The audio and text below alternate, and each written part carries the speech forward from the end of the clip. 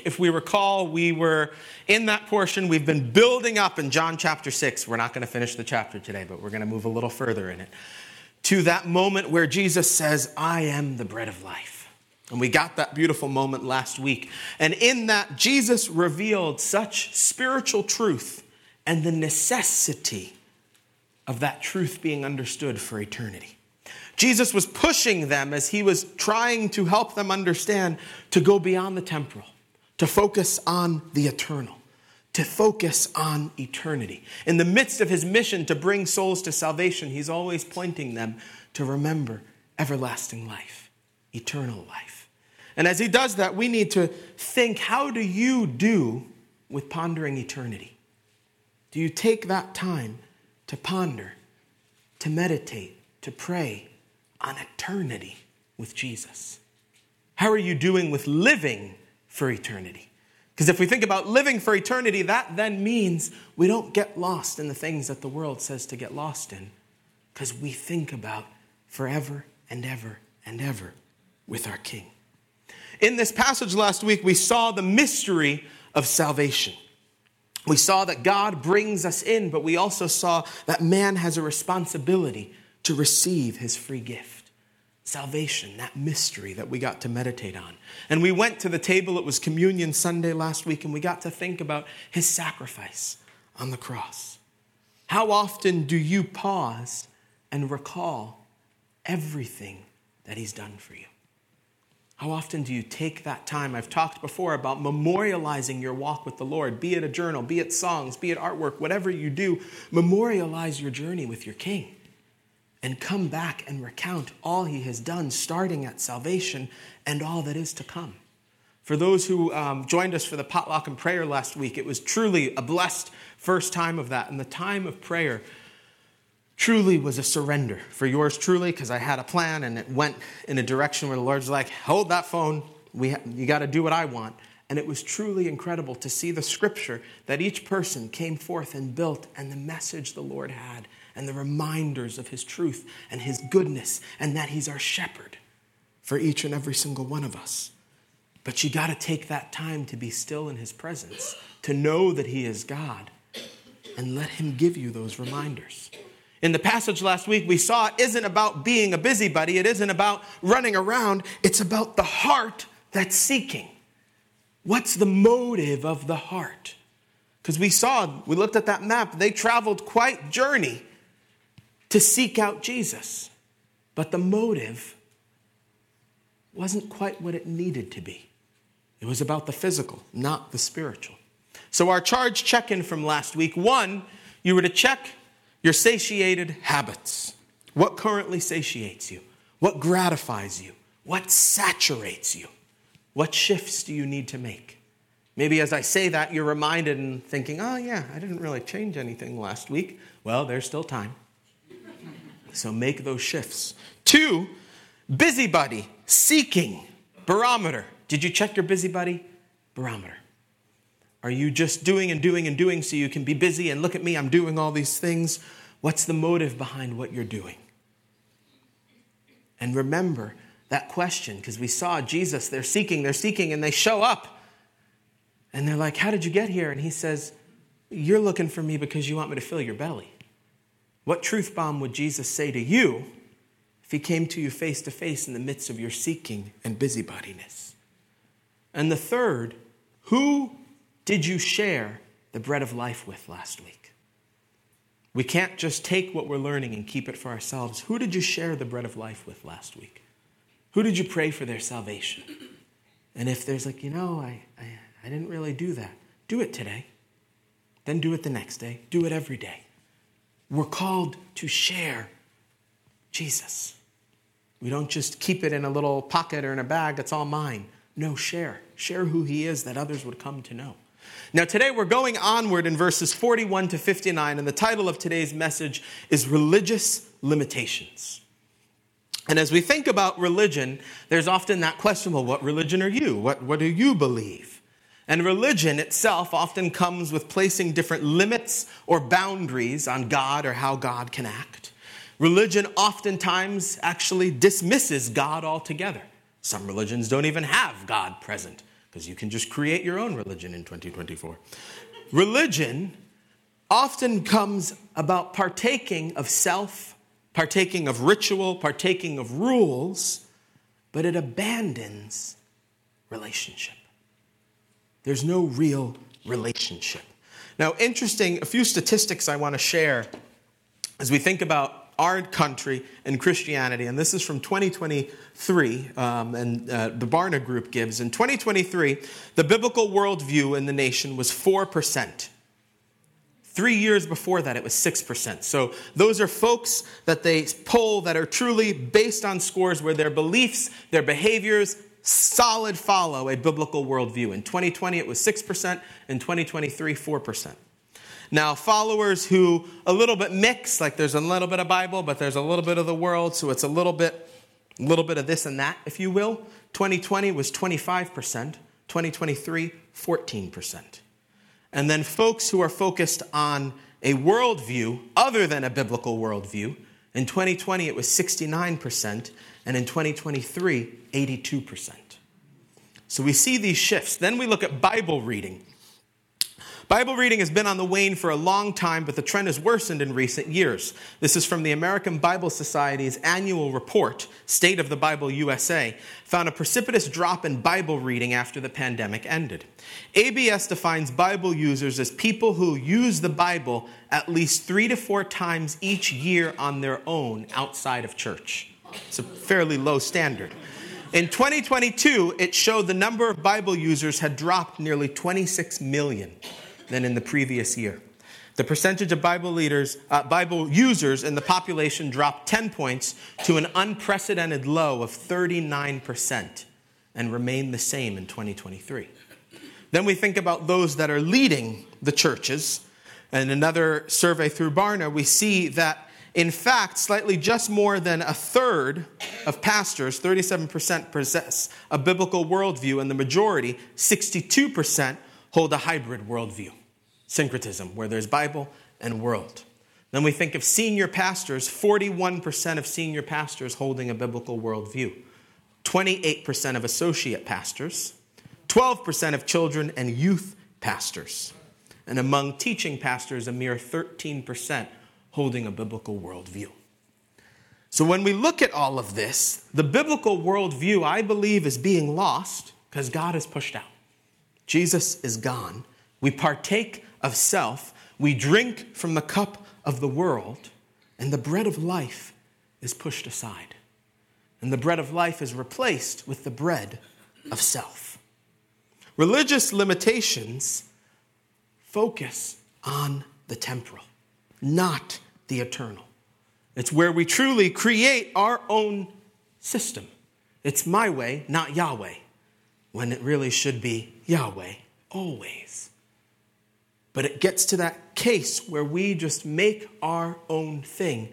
And we're going to see in today's passage how a limited perspective of not being able to truly hear the spiritual truth that Jesus is giving is some of that roots of how religion creeps in. The religious leaders we're going to see, and this crowd mixed with them, question Jesus' claim that he came down from heaven. We're going to see murmurs despite miracles. Think of what they would have known, what they saw with the feeding of the nearly 20,000 as we looked at how many people would be there with children and women.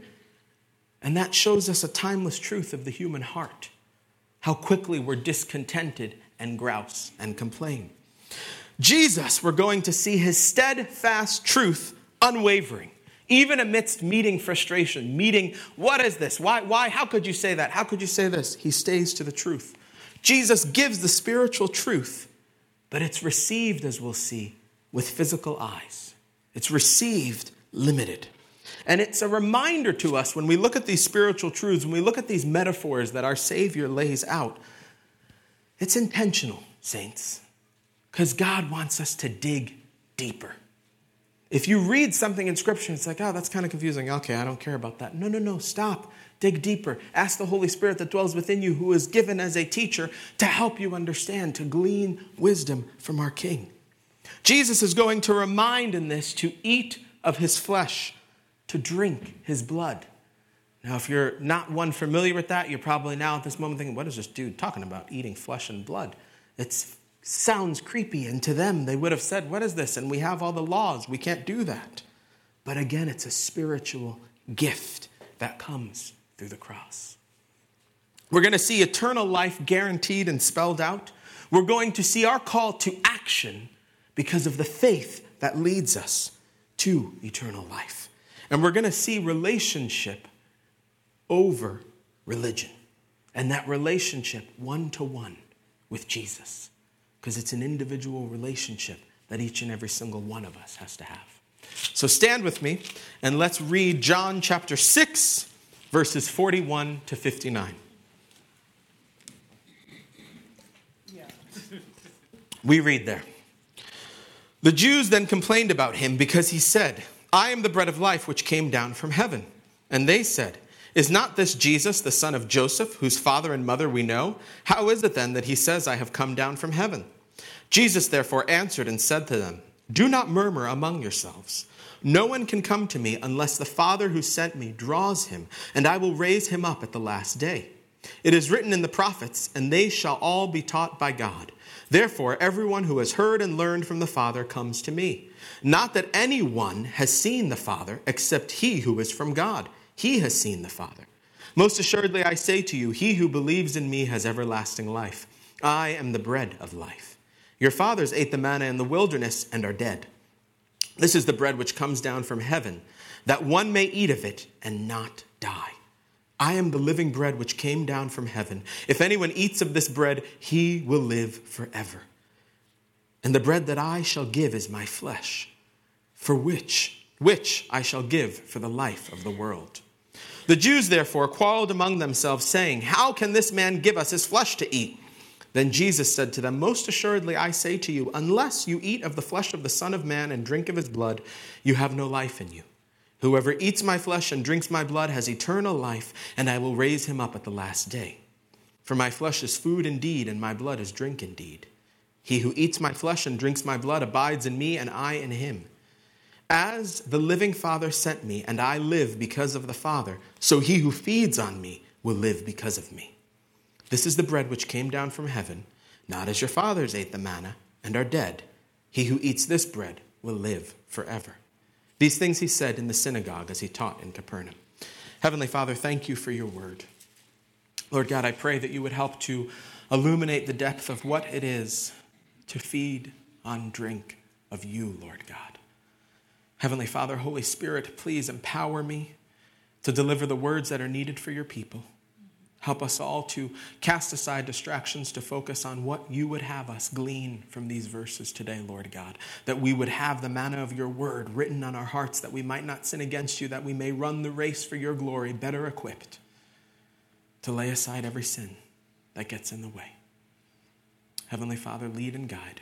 In Jesus' precious name, amen. Have a seat.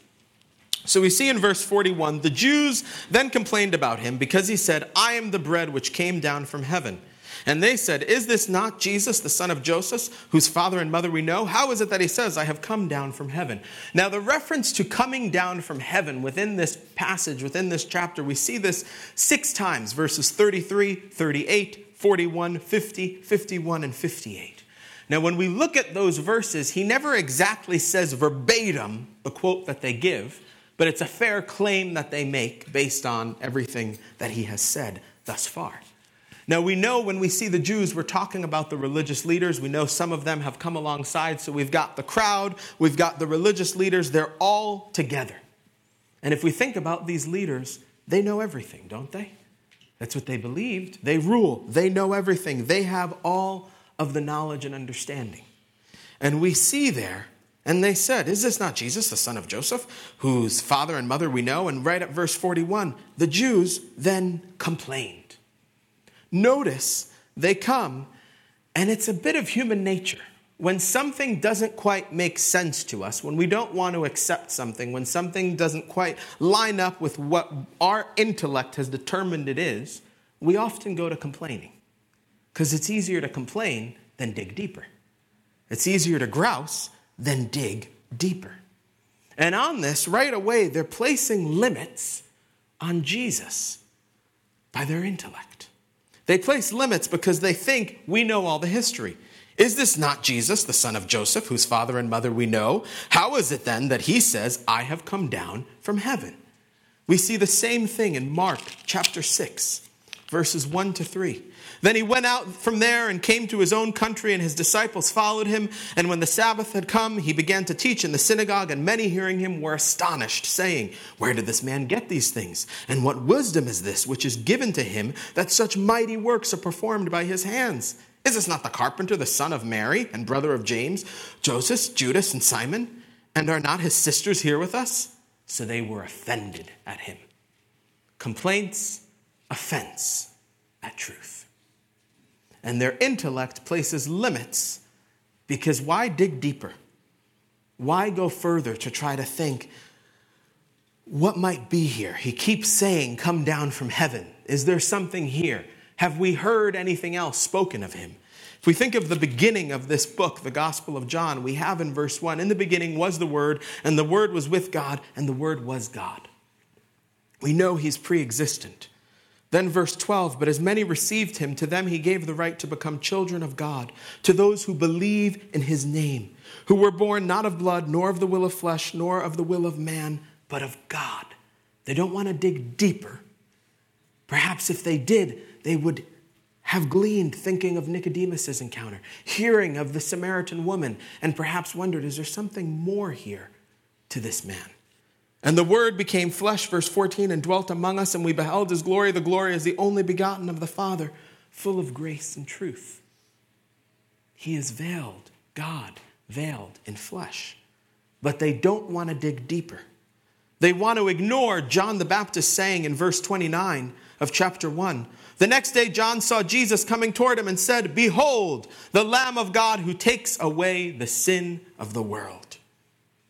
And in verse 36, and looking at Jesus as he walked, John says again, he said, Behold, the Lamb of God.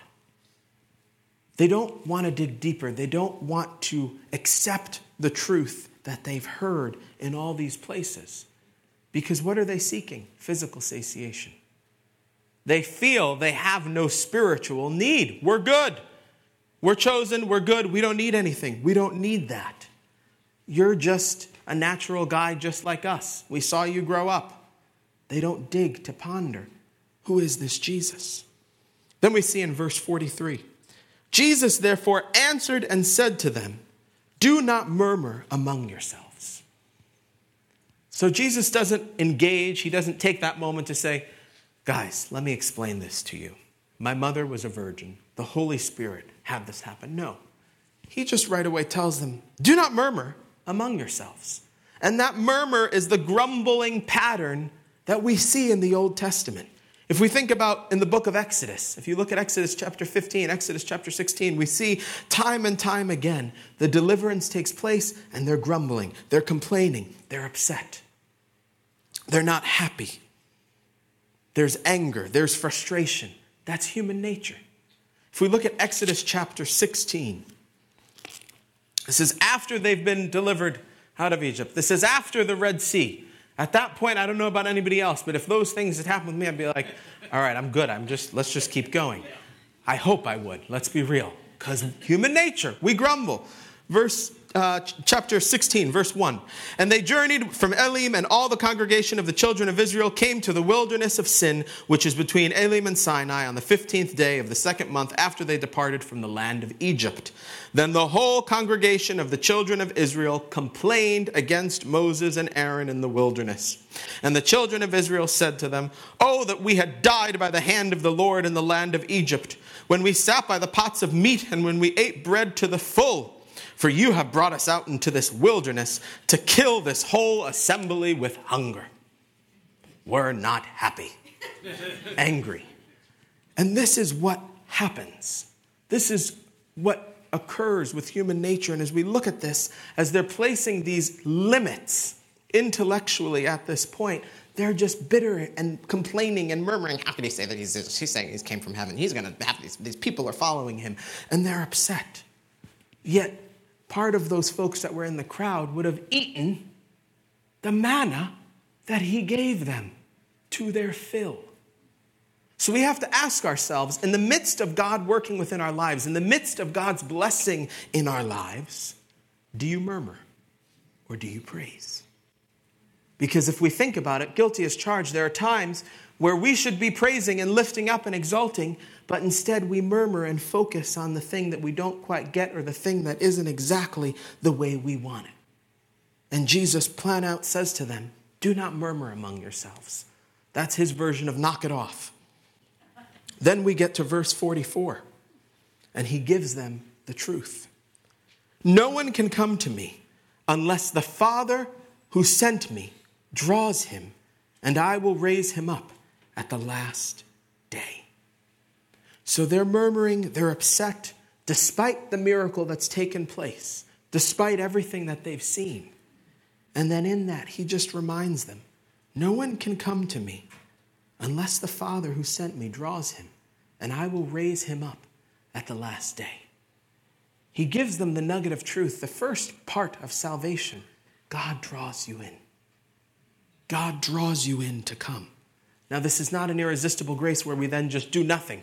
I'm forced into this. No, he draws us in. We learn, we receive, we believe, and from free will of heart, we surrender. And we say, Jesus, I need you. English churchman and theologian Henry Alford has a quote on this that I like. That this drawing is not irresistible grace is confessed even by Augustine himself, the great upholder of the doctrines of grace. If a man is drawn, says an objector, he comes against his will. We answer, if he comes unwillingly, he does not believe. If he does not believe, he does not come. For we do not run to Christ on our feet, but by faith. Not with the movement of the body, but with the free will of the heart. Think not that thou art drawn against thy will. The mind can be drawn by love.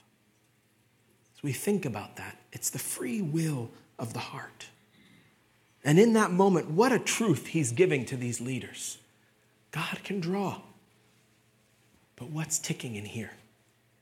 Pride, doubt, unbelief, anger, frustration. And in that, they're not able to come. And then you can read that and say, well, wait, how do I know if I'm drawn? I want to know. I want to know that I'm drawn. How do I know that I know that I know that I'm drawn? Do you know that you're a sinner? Yes, I know I'm a sinner. Okay. And you know that you need a Savior? Yes. Is Jesus your Savior? Yes, I believe that. I've read that. You're drawn. There we go. That's what he does. And then we wonder then, okay, well, if he draws, then are some just set that they're never going to be drawn? There's never that chance? 2 Peter 3:9. Men who went to the Deep South Men's Conference should have this completely etched in your heart. You have it memorized and you remember all the teachings on it. Saw Nate smile. That means he did. Good. The Lord is not slack concerning his promise, as some count slackness, but is long-suffering toward us, not willing that any should perish, but that all should come to repentance. He's not willing that any should perish. God wants all to come to repentance. He will draw. He will do the work. The word will go forth. But there's a choice that has to be made. There's a surrender that has to be made. So when we see that, when we think about the drawing in, guess what, saints? Let that be a little boost for your evangelism. Share. He's going to do the drawing. Share the word. Put it before people. And in that also, let that shift your prayer for salvation more. And as you pray for salvation for that person who hasn't given their life to Christ yet, pray for surrender. Pray for their hearts. Pray for their hearts that they would come to say, Jesus, I need you. Jesus, be my Savior. How is one drawn? Verse 45. It is written in the prophets, and they shall all be taught by God. Therefore, everyone who has heard me and learned from the Father comes to me. He quotes Isaiah 54:13 there. Now, as we know in verse 59, these things he said in the synagogue as he taught in Capernaum. So he's teaching in the synagogue at this point. He's had opportunity to do that. Sabbath could be a part of the text where they are. The scripture is going forth. We're taught through the word of God. We hear, we learn, we come. We hear the word of God. We learn who Jesus is. We believe in who he is, and we come. Am I depraved? Yes. Do I need Jesus as my Savior? Yes. And that's how it goes. So amidst these religious, he's putting truly, if we see this, no limits on who can be saved. Because if we think about what religion does, and if we think about all the rules that they're seeking to have everybody follow, which is why they resist Jesus so much, he's making it quite simple. There's a mystery to salvation, and there's also a beautiful simplicity. And right after pointing all of that out, he then reminds them of the intimacy that only he has with God the Father. Verse 46. Not that anyone has seen the Father except he who is from God. He has seen the Father. If we think of John 1:18, no one has seen God at any time.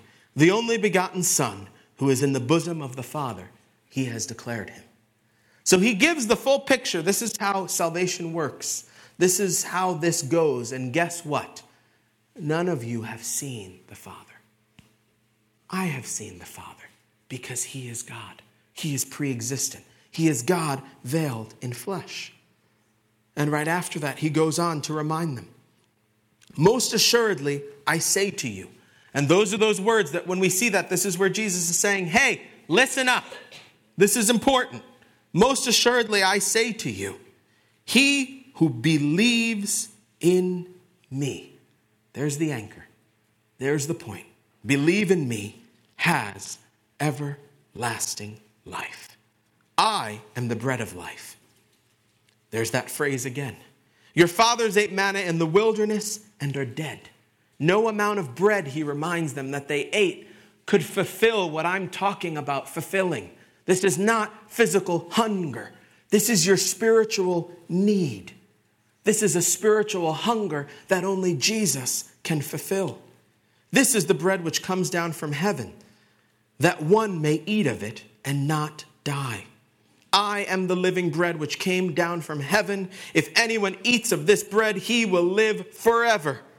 And the bread that I shall give is my flesh, which I shall give for the life of the world. So verse 47, we see, believe in him. The result, everlasting life. Why everlasting life? Verse 48, he is the bread of life. They're limited on how they think about death at this point. There's two deaths if we think about this. There's the death, the physical death that we have in the world. And there's the spiritual death to God. Where we're spiritually dead, there's no consciousness, there's no awareness of God. And Jesus is saying, I'm the bread of life. I will dwell within you. You will then have eternal life. This isn't a moment of cannibalism. It's a spiritual truth.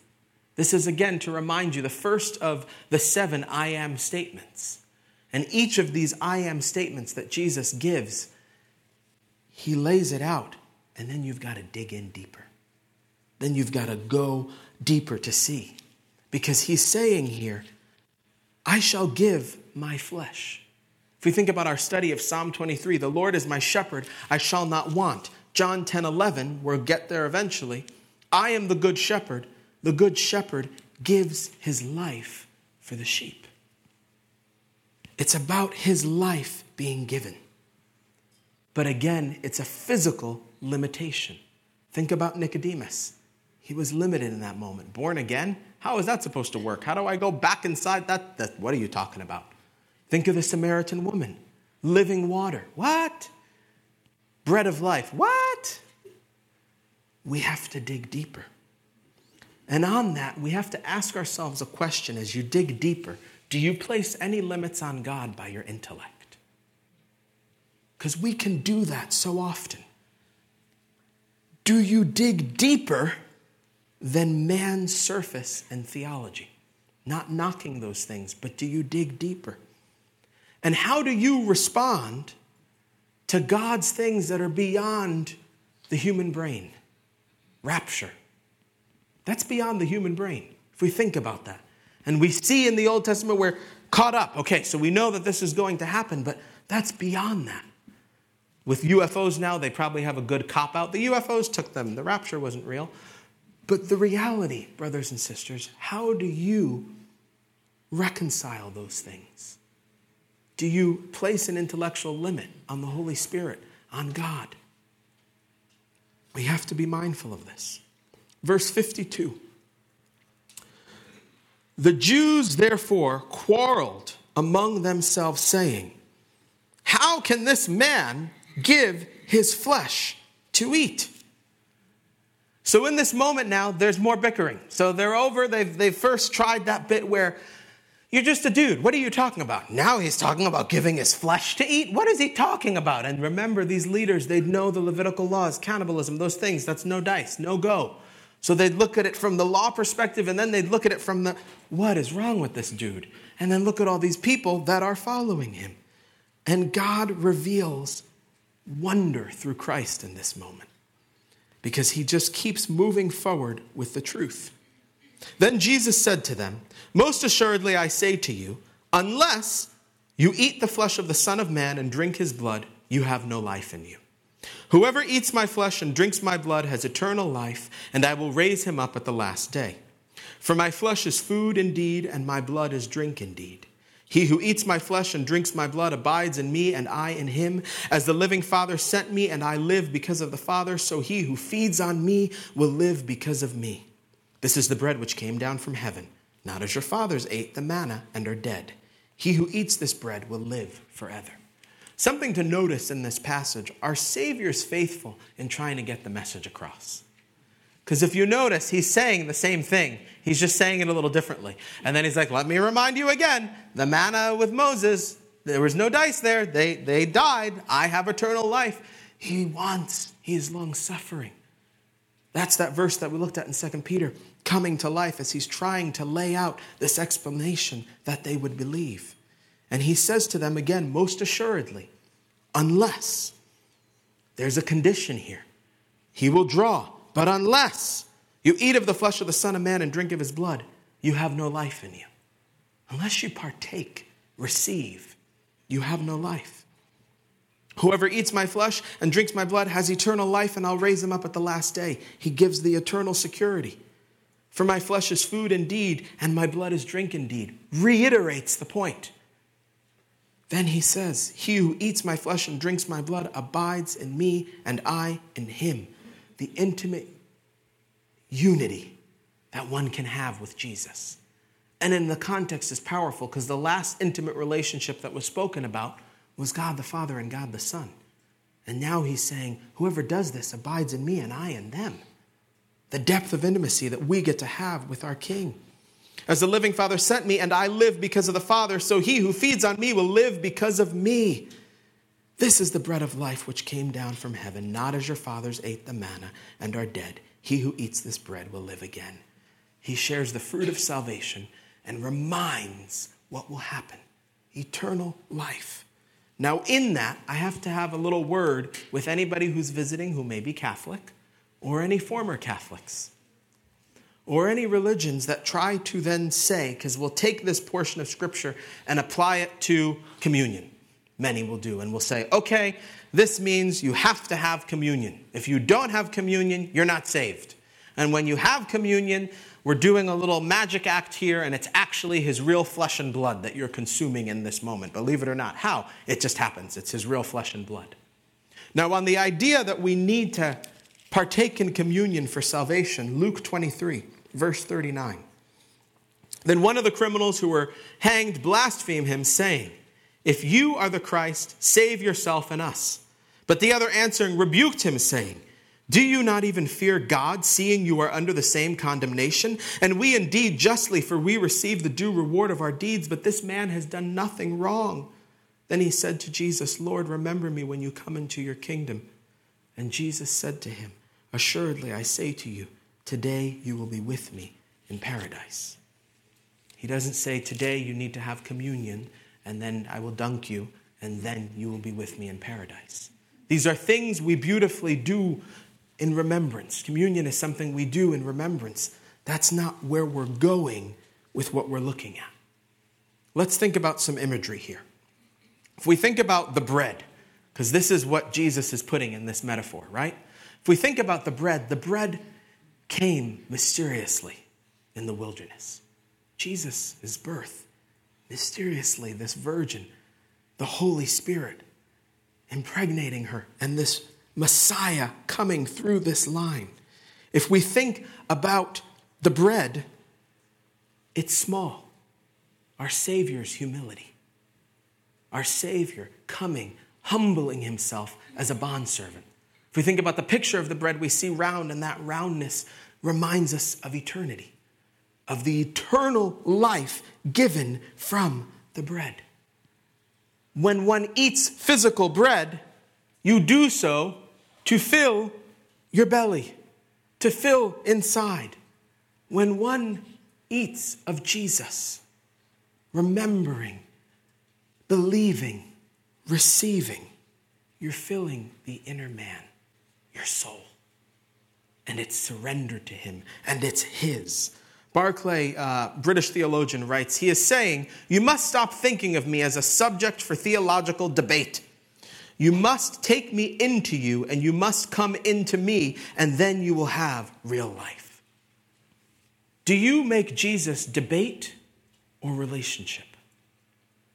Because far too often we get lost in a world where we make it about all these rules or things, and we forget relationship. Hold on to that relationship with him. To eat of Jesus is to receive Christ in the inner being. It's to be consumed by Christ. It's to be satiated by him.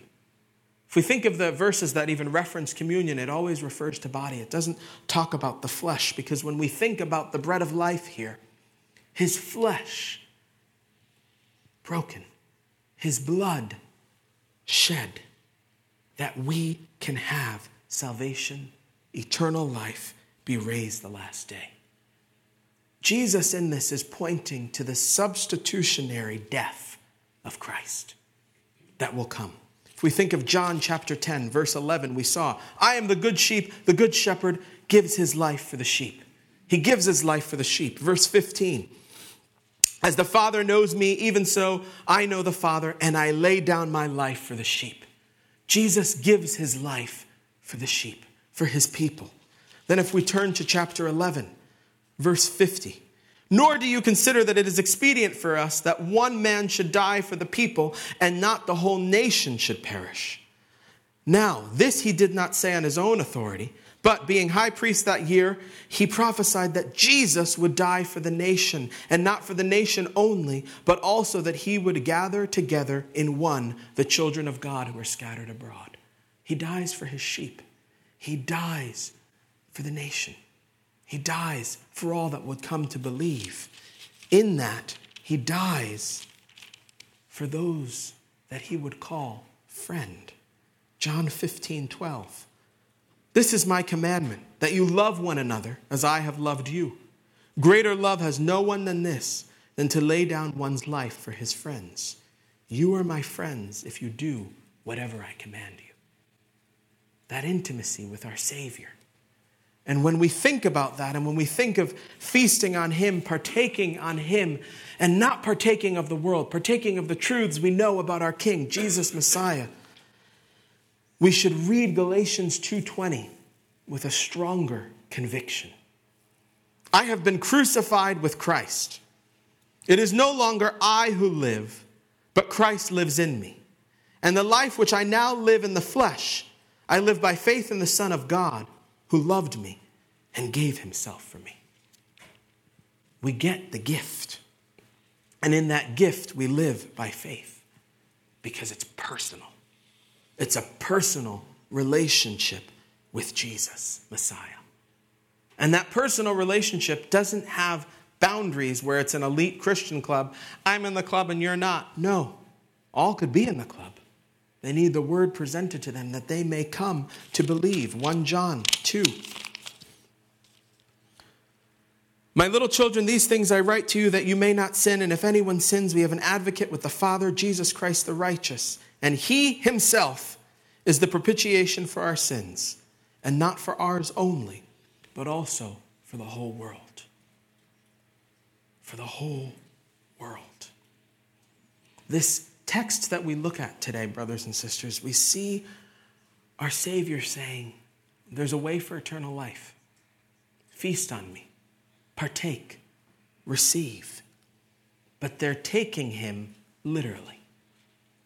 When we take it just literally, guess what? The mind places then limits, and the spiritual truth is missed. Eternal life. Receive. Partake. For you, are you literal and intellectual about Jesus? Or do you embrace his mystery, his sovereignty? Eat, drink. It's to receive Jesus. If I put a bunch of pictures up from Instagram, because people love taking pictures of food, if I put a bunch of pictures of bread and just said, hey, we're going to eat this bread, look at all these pictures, would you be filled? No.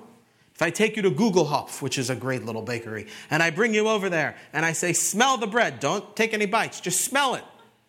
Isn't it yummy? Yeah, I can't taste it.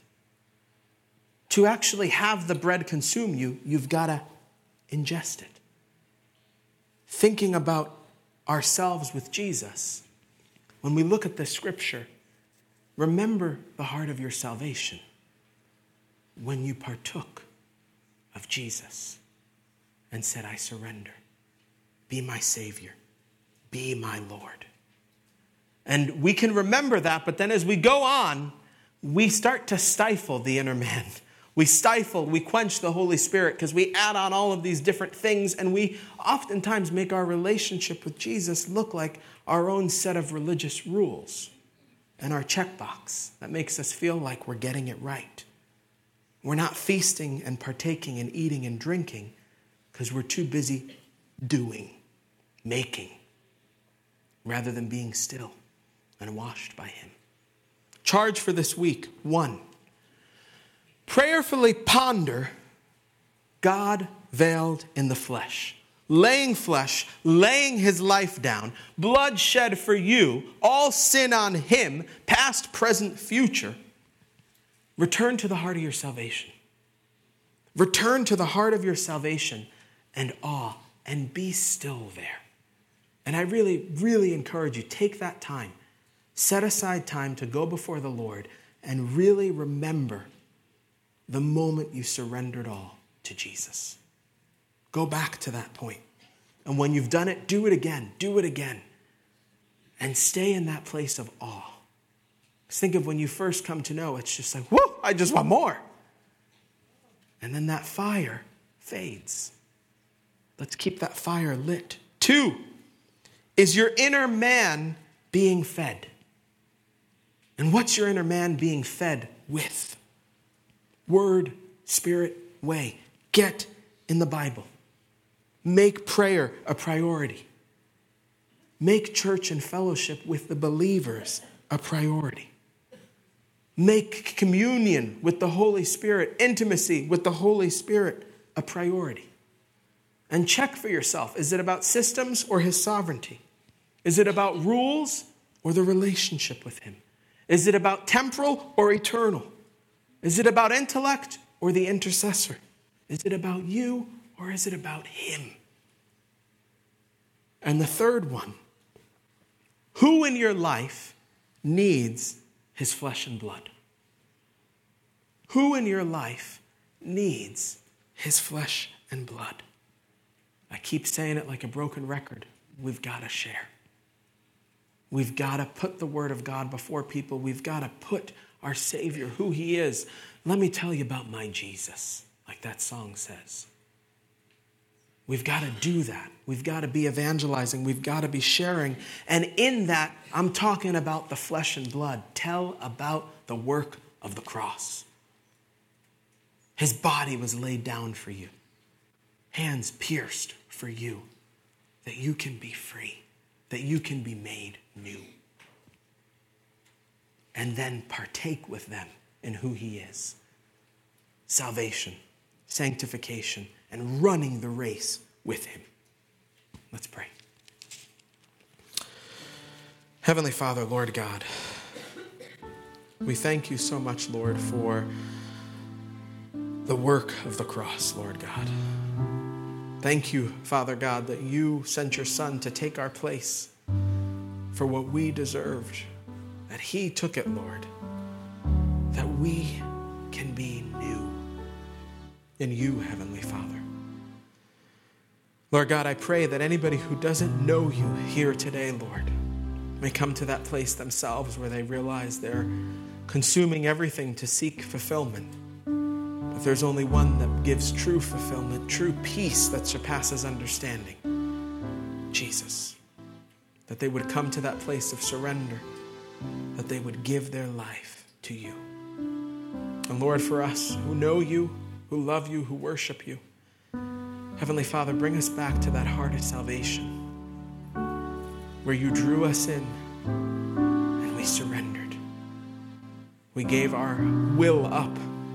We gave our hearts to you, knowing who you are, the one true holy God, Alpha, Omega, beginning and end. And Lord, that as we would ponder that, we would just seek to know you even more and deeper and closer. Lord, give us a deeper hunger for your word. Give us a deeper hunger to commune with you in prayer, to worship you, Lord, to exalt you, to sing out to you, Lord, to pray for people, to pray with one another, Lord, that we would partake in you alone and nothing of this world. Lord, bless this precious church and these people. Have your way in their lives, please. In Jesus' precious name, amen. Have a beautiful afternoon.